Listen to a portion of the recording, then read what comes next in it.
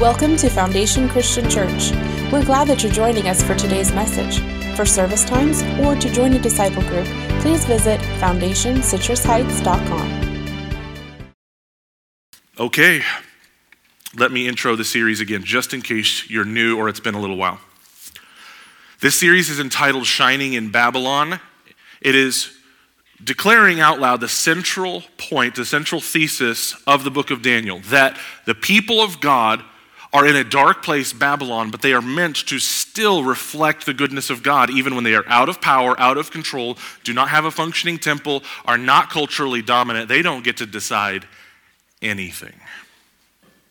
And I believe the book of Daniel is always important, but Christians in Western culture in the United States, we can feel it now more than even just 20 years ago, let alone 50 or 60 years ago. Christianity is less and less becoming the dominant influence in the United States, and the bright silver lining to that dark cloud is maybe, just maybe, those of us who love Jesus are going to finally wake up to the fact that the church was the light of the world. Sorry, Ronald Reagan, America was never the light of the world. I know he didn't mean anything by it, but the whole city on a hill thing was borderline blasphemy. I'm sure he was well-intentioned, but the church is a city on a hill. We have the gospel of Jesus Christ, period.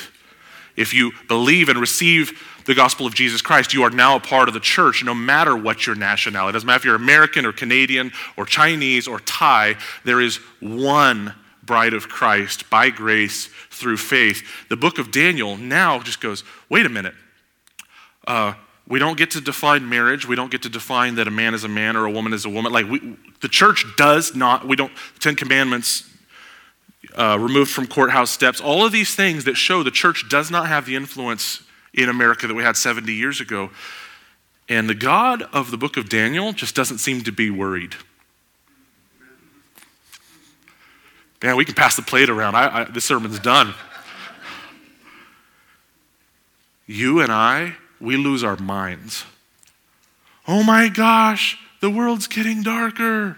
And I feel like God, through the book of Daniel, is kind of whispering back, hey, Babylon's always been lost. Babylon behaved a little bit more like Israel at one time, the surrounding environments in Babylon, really Jerusalem. Let me rewind it. Let me say it this way. Before you guys were carried off into captivity, was there plenty of idolatry back in Israel? Yeah, there's always been darkness. It was Baal and Asherah. It was the gods of the Philistines. There's always been darkness. I just love you enough to carry you off into Babylon so you can finally see the darkness. I'm excited at the idea of Christians in America finally accepting that it is up to us to shine the light and love of Jesus Christ, not to try to win a culture war. I'm excited about that. This is what takes us away from our idolatry of politics. If the church is the hope of the world, and to be specific, the gospel of Jesus Christ in and through the church, if we're the hope of the world, then we don't have to grasp to lesser things. Because if you'll notice through the book of Daniel, Daniel is the second highest. He is the second most politically powerful, influential person. Does he use his influence in a godly way? Of course. And he'll lay down his life by praying out a window 3 times a day, if he's got to. He is submitting to Yahweh first. And he submits to his king, his earthly king, as much as he can. But there are limits because of that king's sin and wickedness. So in this series, we saw for the first half of the book, these unbelievable stories of faith. Shadrach, Meshach, and Abednego, Daniel in the lion's den, of, oh my gosh, I don't know if I would have what it takes if I were in that situation. And that's kind of the point. It's God in us and through us that creates courage. But they're exemplary nonetheless. The second half of the book of Daniel has all of these prophetic visions that, if we're honest, in our Bible reading plan, when we come up through these weird visions of rams and goats, we're tempted to skip by. And I want to submit to you that the reason we skip by it is because of the Enlightenment. There was a major philosophical movement in the West 350, 400 years ago that basically convinced us that all knowledge is gained intellectually. It kind of abandoned the heart. It definitely abandoned the spiritual realms. And it said everything can be put under a microscope or in front of a telescope. And that's just ludicrous, because how do you then explain love? How do you explain justice with a microscope? Huh? Peace, joy, wrath, sadness. I can think of all kinds of things that are very, very real that don't go under a microscope very well. So the Enlightenment is inherently taking half or more of the human experience and just chopping it off. So when we come up on prophetic literature, we cannot imagine God giving us a text that we are not supposed to intellectually understand all of it in detail. We're not okay with ambiguity, which means we're not okay with God being God. I'm so glad I came to church this week. What I'm trying to say is what I've said before. Some prophetic literature, if we are humble enough, we are doing our very best to interpret what we think it means for the future, but we should hold those interpretations loosely most of the time. Because, are you ready for it? We can see all of the messianic, everything in Isaiah, things in Leviticus, all these things pointing to Messiah. And when Messiah came 2,000 years ago, we were wrong about 90% of it. And we can look now, we, in the church, 21st century church, we can look back and see clearly how Jesus fulfilled all of these prophecies. And we go, oh, it's all so clear now, because hindsight's 20/20. But those of us who were learned and studied the scriptures, we had all kinds of interpretations coming up to the birth of Jesus that were wrong. Some were right, but if you look at Anna and Simeon, the people who were ready for Messiah were ready spiritually, not intellectually. They were yearning for their Messiah. They wanted to worship. They wanted to fall on their face. And so the people who were learned couldn't even walk 5 miles to Bethlehem to go worship him when he was born. That's recorded in Matthew 2. The learned people missed the boat. They weren't interested. So we come up on texts with these visions and stuff, and we assume that it is our job to study to the point of analyzing and understanding, when Scripture only ever says you are to analyze to the point of obedience. Ooh, oh, that hurts. That hurt, because I want to understand it all before I obey. Right? That is the idolatry of the Enlightenment. Lord, I will obey you when I understand. You guys don't know because you can't see into my heart, but I was sitting over here for 5 songs this morning doing war. I listened to an unbelievable sermon Friday night about expressiveness and worship and lifting of hands all throughout the Psalms. And you see, and I'm wrestling intellectually with what is culturally Hebrew from 3,000 years ago and what is just, Greg, obey. Just obey. He's worthy when you don't understand. I've been doing war. I'm still in war as I preach to you right now. Greg, are you going to obey some things? Can we just all agree obedience is the hard part?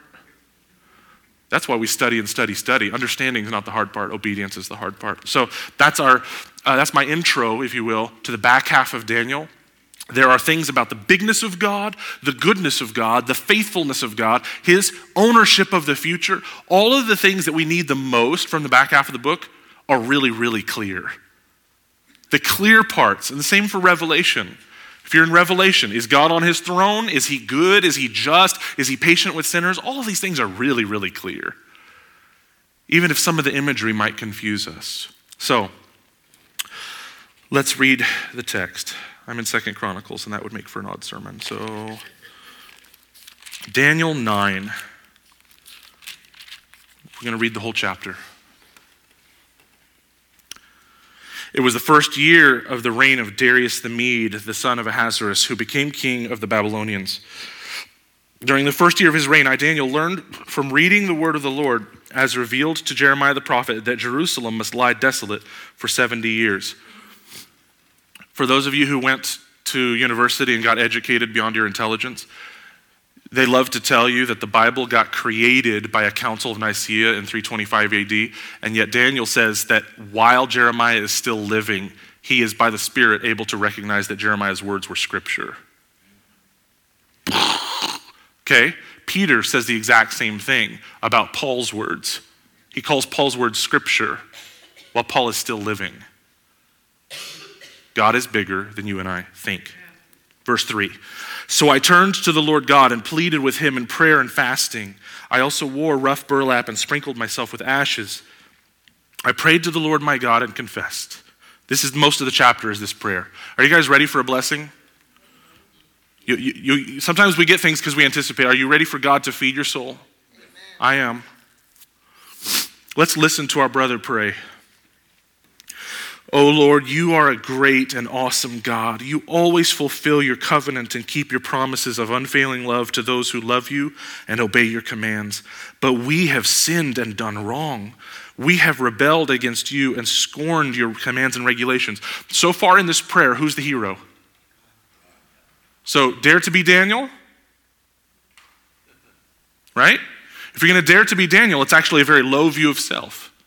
I am a man of unclean lips, of a people of unclean lips, like Isaiah, right? Verse 6. We have refused to listen to your servants, the prophets, who spoke on your authority to our kings and princes and ancestors and to all the people of the land.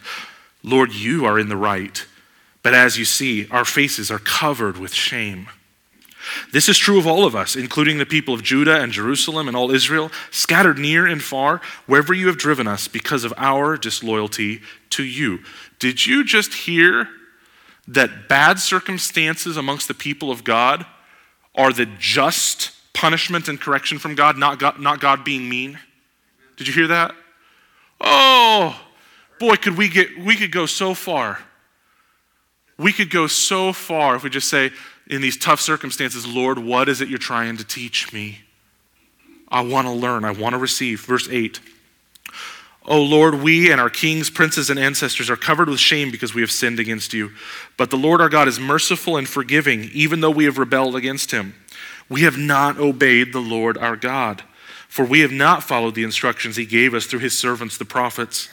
All Israel has disobeyed your instructions and turned away, refusing to listen to your voice. What he's saying in all of this is, Jeremiah said we're going to be in captivity for 70 years, and God, you are not evil in the slightest.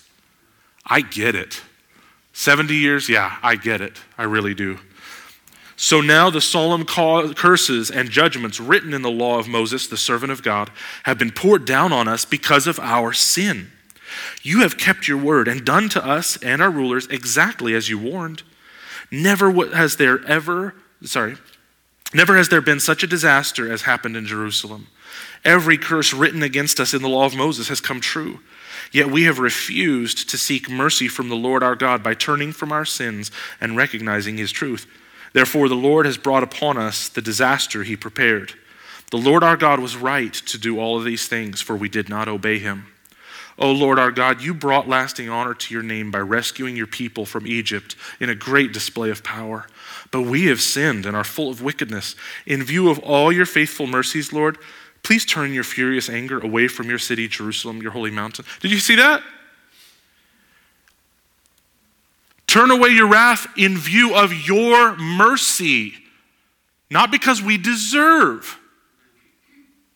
And by the way, that is the definition of mercy. I deserve for bad things to happen. I am condemned by my own sin. And I'm going to ask for mercy anyway because you are good. Anybody here, Jesus died for you because you were awesome? That doesn't even make sense, right? He stands in the place of wrath on the cross you and I should have borne because of who he is.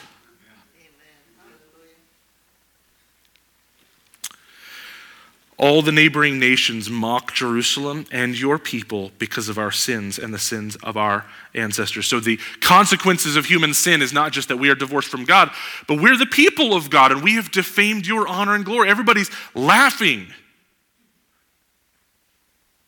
And Daniel feels this as a tragedy. This is the exact thing that was burning in David's bosom when he was 15 years old. And he goes, who is this dog that would defy the armies of the living God? And he grabs some stones and goes and does what the Spirit would have him to do. David wasn't defending himself. He was not defending the armies of Israel. He did not have a political agenda. Somebody stood against the armies of the living God, and he got ticked. You don't speak blasphemy against Yahweh like this. I'll grab some rocks. Verse 17. O our God, hear your servant's prayer. Listen as I plead. For your own sake, Lord, smile again on your desolate sanctuary. For whose sake? Why should God smile on his desolate sanctuary, according to Daniel? No, I'm asking you to look in the text. For your own sake, Lord. Daniel is taking secular humanism out back, and he's crushing it over and over and over. Because we do this in the church all the time. We say, oh yes, God is real, the Bible is real, Jesus died for my sins. Because, I mean, come on, we're kind of awesome, right? I'm a pretty moral person. I'm not that bad. I'm pretty special. I'm a snowflake. I'm awesome. I'm the apple of his eye, which is true. But if you have children, nieces, nephews, grandchildren, do you love them because they are always worthy of love?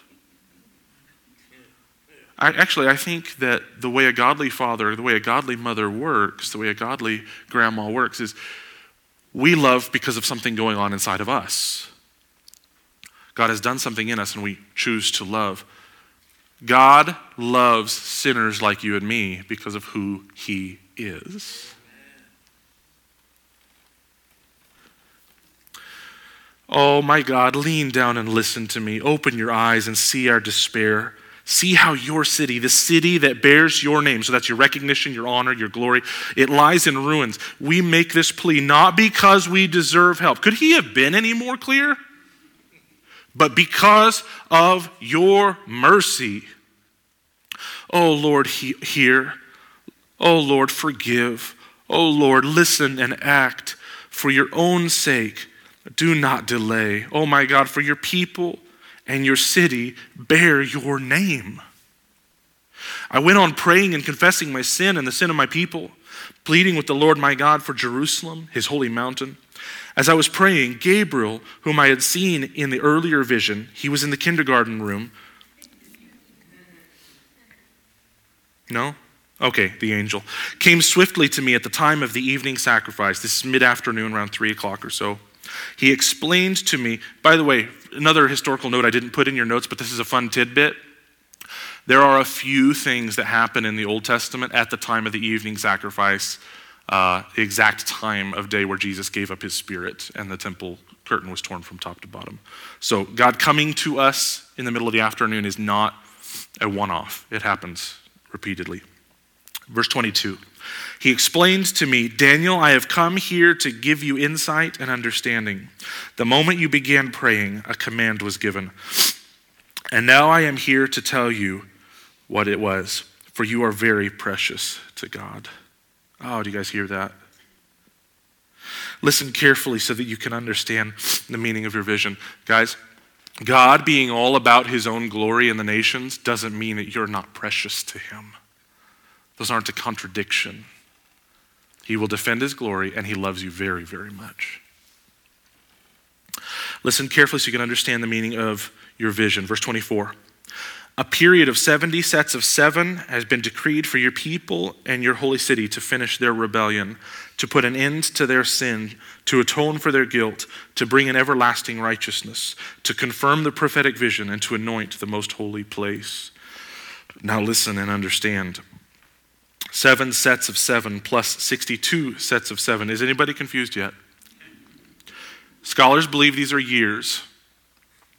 A lot of translations will say weeks, and they believe this usually is a group of 7. A week is a group of 7 years, is generally the consensus. A bunch of 7s will pass from the time the command is given to rebuild Jerusalem until a ruler, the anointed one, that's Messiah in Hebrew, comes. Jerusalem will be rebuilt with streets and strong defenses despite the perilous times. After this period of 62 sets of 7, the anointed one will be killed, appearing to have accomplished nothing. Is that how the apostles felt? It looked like nothing happened. And a ruler will arise whose armies will destroy the city and the temple. That was about a generation later. Titus in AD 70 destroys Jerusalem and the temple. The end will come with a flood. By the way, I know I've said this before, but it's probably been summer since I've said this. Prophetic literature almost always has 2 or 3 layers on top of it. So when I say that this is clearly Jesus and this is something clearly that happened 40 years after Jesus, it doesn't mean this stuff can't happen again. Okay? So a lot of people's beliefs about how the Antichrist is going to work is we're going to see a lot of these forms and a lot of these structures over again, and we go, whoa. One prophecy was talking about 2 things that are eerily similar to each other. So a lot of different interpretations on that, but just because it has already happened does not mean it's completely fulfilled. It can absolutely happen again. I lost my way where I'm at. Oh, okay. Let me start at the beginning of verse 27 so I'm not in the middle of a sentence. The ruler will make a treaty. Oh, nope, I'm in 26. After this period of 62 sets of 7, the anointed one will be killed, appearing to have accomplished nothing. A ruler will arise whose armies will destroy the city and the temple. The end will come with a flood, and war and its miseries are decreed from that time to the very end. The ruler will make a treaty with the people for a period of 1 set of 7, but after half this time he will put an end to the sacrifices and offerings, and as a climax to all his terrible deeds, he will set up a sacrilegious object that causes desecration until the fate decreed for this defiler is finally poured out on him. Whoa. So it ends with him getting his comeuppance. Lord Jesus, would you please teach us the text today? Please teach us and make us a people that walks away different because we came humbly before your word and we listened to you. Don't let us walk away the same, Jesus, with stone hearts. Seek and save the lost amongst us, God. Some of us might be here today exploring Christianity, and I ask you to show your face beautiful, powerful, and worthy to them, that they might worship you for the first time. In the great name of Jesus we pray. Amen. So again, what I just said about something can be fulfilled in its immediate historical context, there might still be more meat on the bone for some additional layer of what God is prophesying. Those of you who have notes in front of you, you already know this, but I want to say this out loud because some of you guys don't have notes. If you count the years just talked about in Jewish time operates off of a 30-day month. So if you take 360-day years and account for leap years, the amount of time in between when Artaxerxes said, go ahead and rebuild the temple, if you count the 483 years from that command, do you know what you get? One guy counted it to the day. You arrive at Palm Sunday, where Jesus Christ is coming in on a donkey claiming to be king. Here's your prince. Here's your prince. So again, not saying there can't be some other echo of this, but at the minimum, that's pretty impressive. To you and me, small potatoes for God. Very small potatoes for God. But he said there will be a command to rebuild the temple. It will be rebuilt. In tough times, all of this happened. And then what? The appearance of Messiah. Was anybody else, I believe they said it was April 6th, AD 30. Was anybody else presenting himself to the Jewish people as Messiah on that day? Right? Because Josephus wrote about it. Jesus was the only one. He was the only one riding a donkey's colt into Jerusalem on that particular Sunday. The only one. Go figure. All right. I'm going way, way long, so to get through these 3 points, we'll just blitz a little bit. Your first blank. Grab your pen or write this in the margin of your Bible. The right response to God calling out our sin is prayer, fasting, mourning, and confession. The right response to God calling out our sin is prayer, fasting, mourning, and confession. I talked past the discussion question, and I apologize. What I was going to ask you guys to talk with each other about is what are all the things that you have or have not heard over the years about the purpose of fasting? Because here's a little tidbit, as I've studied and some teachers have pointed out that I appreciate. In our weight loss culture, we're really excited about the idea of fasting helping to make me skinny. I can get that six-pack or whatever it is I'm going for.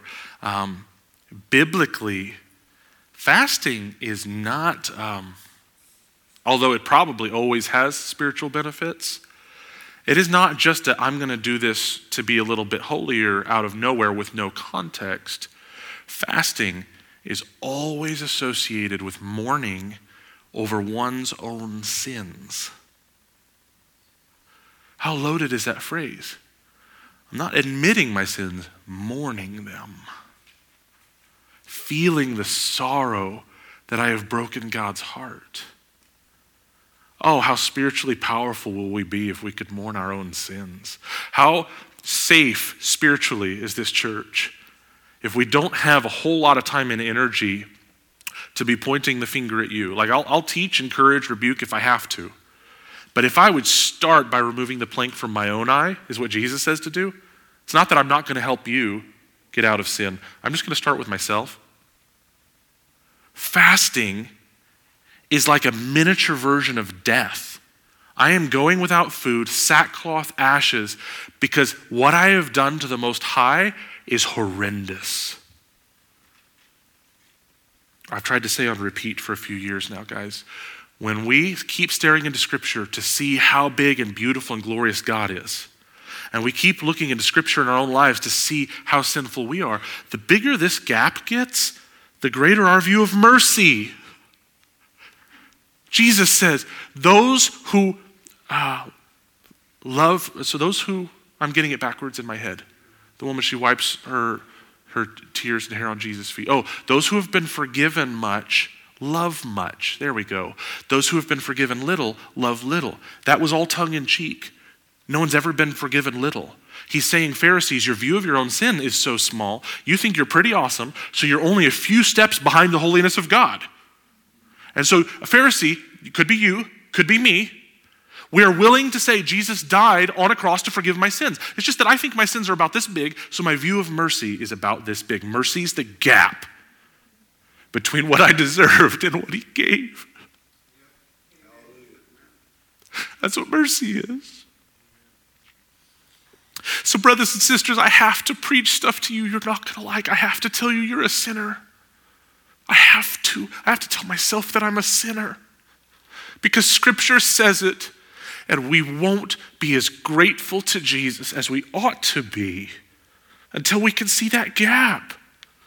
If you've been a Christian for 2 weeks, your gap might be here. You have this rudimentary understanding that I'm a sinner and God's big, but I'm going to tell you right now, I've been walking with Jesus for 31 years, 32 years. The more you stare into the Scripture, it keeps talking about God being better than you could possibly imagine. It talks about sinners being filthier than they could possibly imagine. That my very best behavior is a filthy menstrual rag thrown up onto the altar, desecrating the temple. My best behavior desecrates the altar of God. You want a heart of gratitude? Keep reading. Just keep reading. He'll make you more and more and more grateful. And I dare say that heaven is eternal because we're going to need a lot of time to figure out that gap.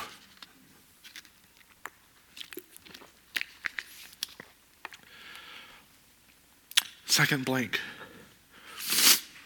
God's greatness and faithfulness are why our sin should break our heart.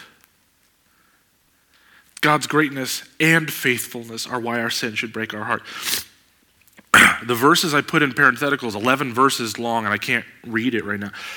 Daniel's constantly reiterating that God has been faithful, God has been good, he's been patient, we're the ones who've sinned. He says it over and over and over.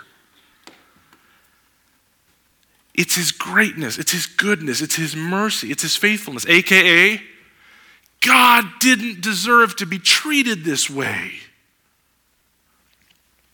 We get so wrapped around our rights and whether we're getting what we deserve. And the people in Scripture who love God the most are obsessed with, is God getting what he deserves? Oh, he's put his name on us. He's called us Christians. Is he getting the honor and renown out of our behavior, thoughts, and passions? Is he getting the trust that he deserves from our prayers? Is he getting what he deserves? My sin breaks my heart because God's been so good. What on earth convinced me to treat him that way?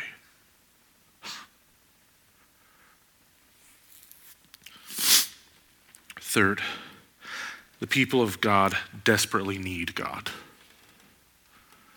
The people of God desperately need God.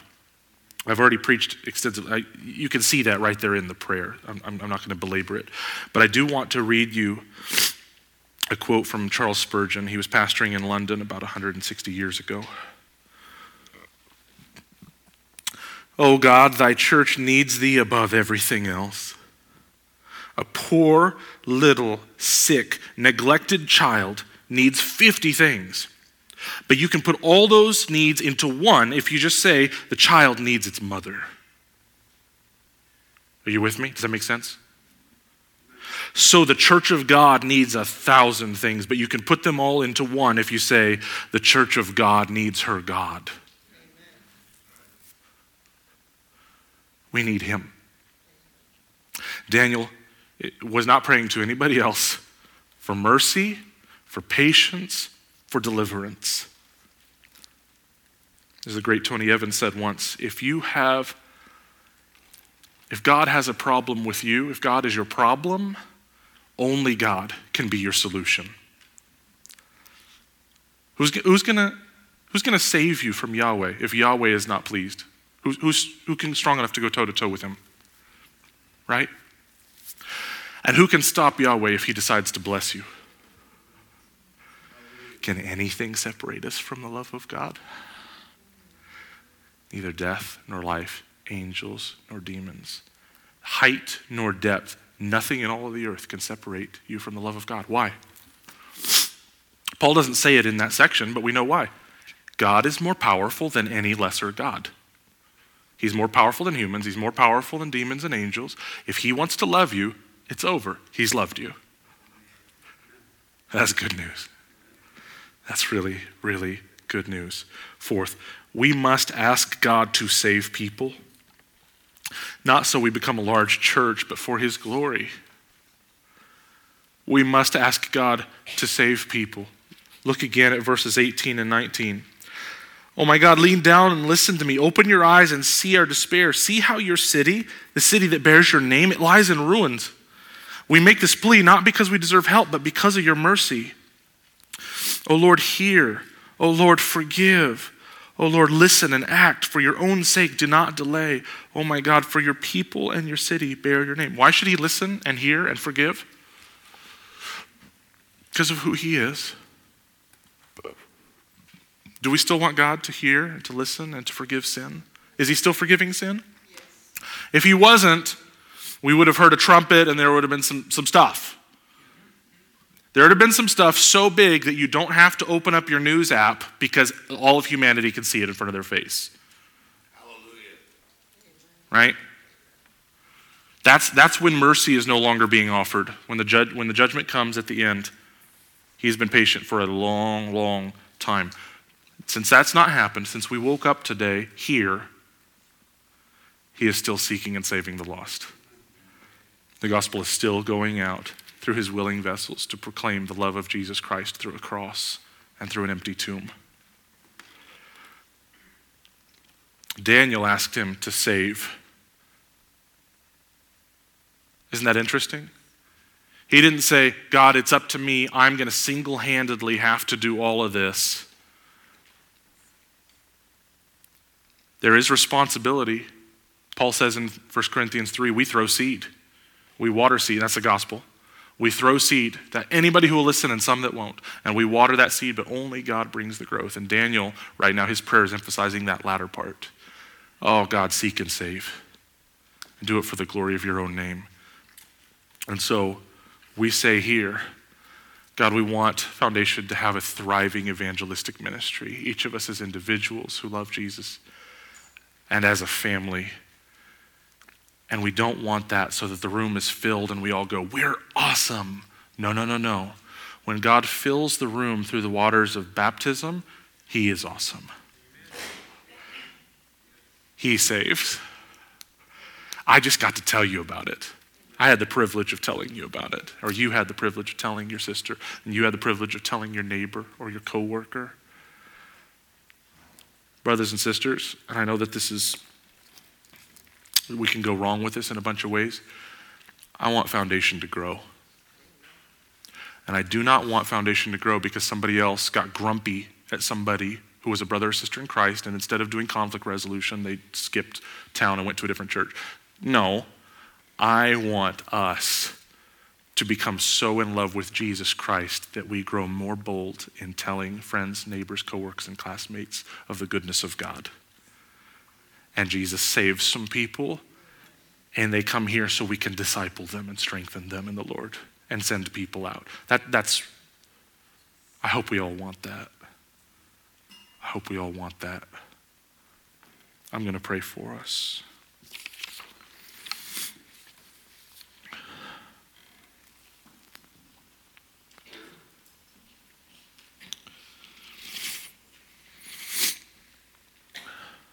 Father, we thank you for the example of our brother Daniel.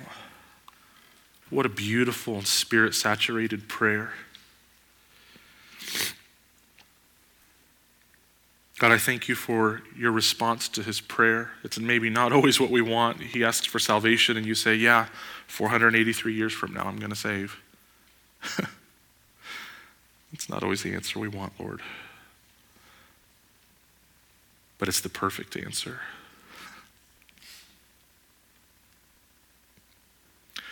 Help us to trust you above all else. Help us to cherish you above all else.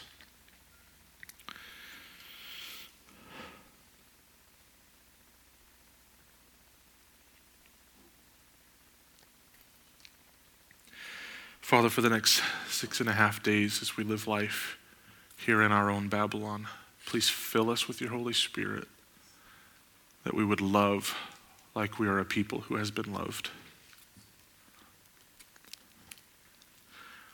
In the great name of Jesus, I pray. God's people said. A couple little reminders. Shortly after there are goodies out in the quad. Go socialize, hang out, make a friend. We do have a missions team meeting in the library in just a little bit. And in 30 minutes, 55 and forward will be in the office. That Bible study. Everybody's welcome. It's a misnomer if you're not 55 yet. You can still come. But you might have more fun if you are. So, all right. I love you guys. Have a great week.